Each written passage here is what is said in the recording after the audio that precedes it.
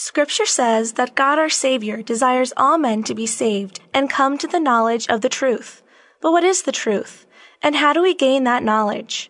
The answer to these questions and more in today's edition of Faith with Father. Living Bread Radio presents Faith with Father, a program aimed at teaching today's culture the truth about the Catholic faith. And now here's your host, Tim Perry. Hello, and welcome to this edition of Faith with Father. I'm your host, Tim Perry, and with me in studio today is Father Don Fite, Pastor Emeritus of St. Joseph of Alliance. Welcome, Father. Thank you, Tim. It's good to be back with you again. Yeah, it's great to be with you. It's been a few weeks. We're going to continue our discussion from the UCAT on the sacraments, and let's start off today's show by defining what is a sacrament. It's a good idea. A sacrament is it's a word that it comes from Latin, and most of us aren't up in our Latin anymore, so it's good to know that it has roots in a Greek word, mysterion, which means a wonderful mystery. And we see sacraments, therefore, as mysteries of God. And a sacrament, really, we have always said, is a sign. It's a sign. It's something that's outward. We hear it or we touch it, we see it, but it's a sign that's instituted by Christ himself. The Church doesn't come up with new sacraments or dispense with any others we already had because they're instituted by Jesus himself. So it's a sign instituted by Christ to give grace, which means there's an invisible reality here that is touching us. It's a life in Christ that is coming to us through a sacrament. And the reason that's so important is that the Church teaches and the Bible teaches that we are saved by the grace of Jesus Christ. Amen to that. So these sacraments enable us to receive that sanctifying grace so that we can be in a state of grace so that when we die we can go to heaven. That's right. And they help us all the way through life. I mean, they give us not only our rebirth, they strengthen us, they nourish us, they heal us, they bond you together in marriage, if that's your call. For me, they bring me the laying on of hands for the Sacrament of Holy Orders, which we'll talk about this week. Okay. So a lot of beautiful graces that come to us through the sacraments. All right. 224 in the UCAT asks, Father, why did Christ give us the sacrament of penance and the anointing of the sick? Well, Tim, Jesus knows us both as God and as man. As God, he knew from the very beginning we fell, and we need to be picked up. We need to be healed of sin. But he also knows the results of sin. With the Father, he had to tell us we would have to die someday as part of our penalty for sin. And sickness is always a participation in death in some way. Eventually, of course, some sickness will lead to our death. But Jesus, as God, knew the loss of us in terms of our relationship with him, but he also knew the Father's concern that we be healed and restored. And so Jesus was willing, with the help of the Holy Spirit, the Father's will, that he would become totally one of us so that he could seek out the lost and heal us. So we see both these sacraments that we'll look at this week of the sacrament of penance, the sacrament of anointing of the sick, as ways that Jesus is still seeking the lost, healing the sick. Okay. 225 asks, what names are there for the sacrament of penance? Interesting. I don't know any sacrament that has so many names. I guess the Church wants to make sure that we notice it.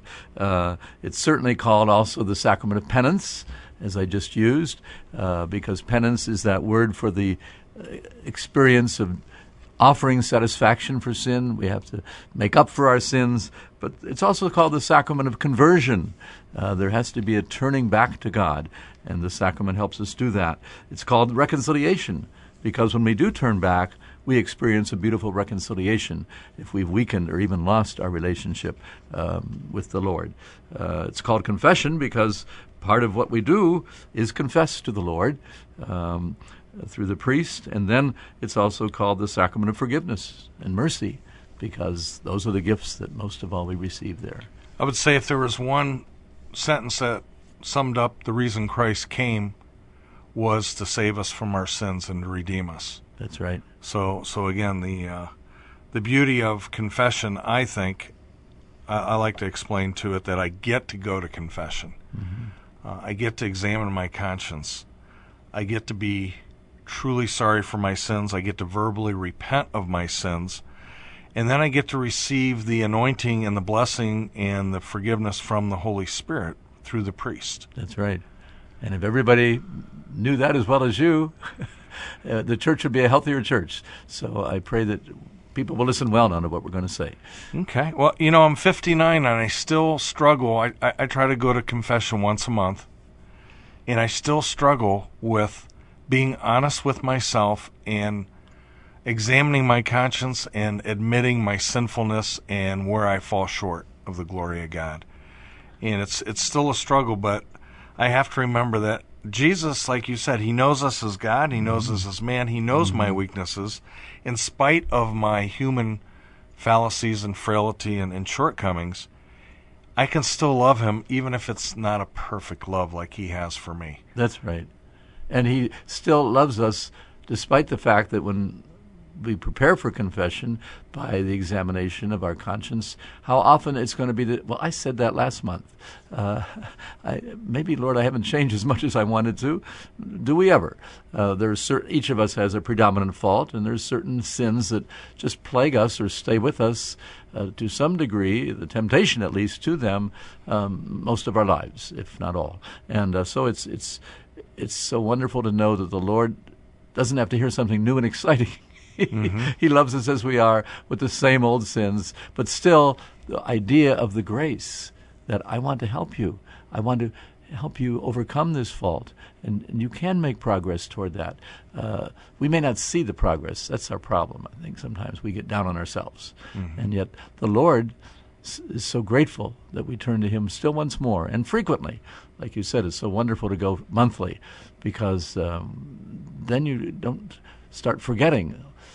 People who stay away for real long, I think they maybe haven't noticed anymore a lot of the sins they're committing because they're not grievous, deadly sins, but even with the frequent confession, aren't there many things that daily we want to say, oh, Lord, forgive me. I still am weak. Well, and two, Jesus wants us to come to him and to turn to him and repent of our sins and ask for forgiveness. His mercy, we just had Divine Mercy Sunday recently, and it's like his mercy is unfathomable. We can't even imagine how much God loves us and how much he wants to give his mercy and his love to us. He's waiting for us to come, and that's why I think he instituted the sacrament of confession, because it allows me to humble myself and to empty myself of myself, and now I've got room for Jesus and the Holy Spirit and our Heavenly Father, their love and their grace. That's right. And I think it's a great gift of Jesus to us. As we all know, there are some Christians who say, well, I go straight to God. I don't go through a priest at all. But, I think the very fact that Jesus gave us the sacrament that is received through a confession to a priest is a constant reminder to us of this mercy. Otherwise, we could get sort of blasé about it. And, I'm doing pretty good. I'm a pretty good person. And we all like to be tempted to just say that. Like Deacon Harold said, good people go to hell. Saints go to heaven. So being good isn't quite good enough. That's right. So 227 of the UCAT asks, who instituted the sacrament of penance and when was it instituted? And, of course, as I said earlier, every one of the seven sacraments came to us from Jesus himself. The church doesn't have to sit down and say, well, let's make up some sacraments. No, they're each of them gifts of the Lord to us. Jesus himself instituted each sacrament, and some rather dramatically, and this is one. On the very days when he gave us the greatest sacrament, the Holy Eucharist, within that same time frame, from Good Friday to his resurrection on Sunday morning, he's ready now to give us a second sacrament that leads us back into Eucharist over and over again. And that's the sacrament that he gave us on that night when he appeared to the disciples in the upper room. And the first thing, peace be with you. Shalom. He didn't look at them harshly because they weren't all at the cross with him, but he looked at them with great love and forgiveness and said to them, now receive the Holy Spirit. That's the gift I can give you now. I'm risen, and I can begin giving you gifts that you weren't ready for before. Mm-hmm. So open your heart, because you're going to receive the Holy Spirit, so that if you forgive the sins of any, they are forgiven. And if you retain the sins of any, they are retained. And remember, Jesus didn't say that to all the disciples. The ones he chose for that special gift, that power, were the apostles themselves. Okay. I just visited my sister recently in Erie, PA, and we were talking, I was trying to invite her back to Mass. Mm-hmm. And she says, nowhere in the Bible does it say I have to go to church, and nowhere in the Bible does it say that I have to go to confession. Mm-hmm. And yet here, when Christ instituted, if he gave the apostles the power to forgive sins and retain those sins, the logical conclusion is they aren't mind readers. So they have to have a way of knowing what our sins are and if we're sorry for those sins or not. That's right. And that's how the priest can determine whether or not to forgive those sins. That's right. So auricular or vocal confession is how it's been for the last, over 1,000 years. And if Jesus chose to give this gift to his apostles, who have in turn given it to the bishops we now have, and who share that with the priests, why would we want to say, Jesus, I don't need your gift? Huh? If I can truly say I have never sinned, I don't sin. But remember what St. John said, we lie if we say we're not a sinner. So it's a great gift to all of us. And we don't want to say, Jesus, thanks, but no thanks. Well, to me, one of the beauties of penance is it's a sacrament you can receive over and over and over again, just like the Eucharist. That's right. Provided that you're not in a state of mortal sin, you can receive the Eucharist up to twice a day. That's right. Even during the week. That's right. But again, with penance and with the sacrament of reconciliation, again, it gives me that opportunity to hopefully improve. And I know for me personally, one of my biggest problems is patience, and I'd like to think that I'm improving. I am seeing some improvement. Sometimes you're right, I don't. Mm-hmm.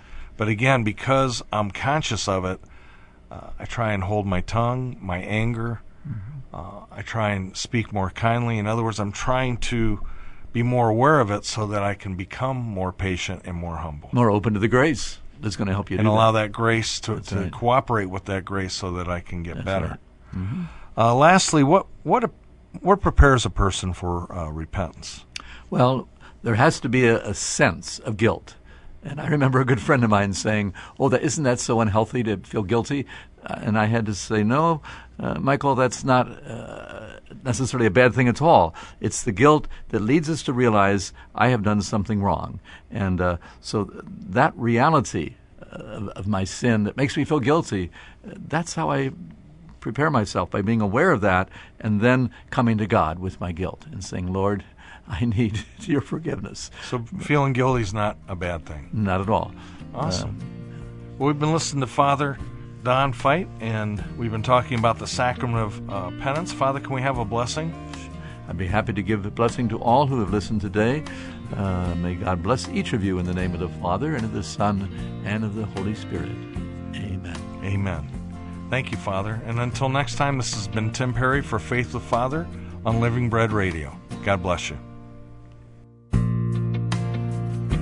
This has been Faith with Father, a production of Living Bread Radio in Canton, Ohio. For an audio archive of this program, log on to livingbreadradio.com and click on Faith with Father. If you have a question or comment about today's program, email us at askfather@livingbreadradio.com. And join us again next time for another edition of Faith with Father.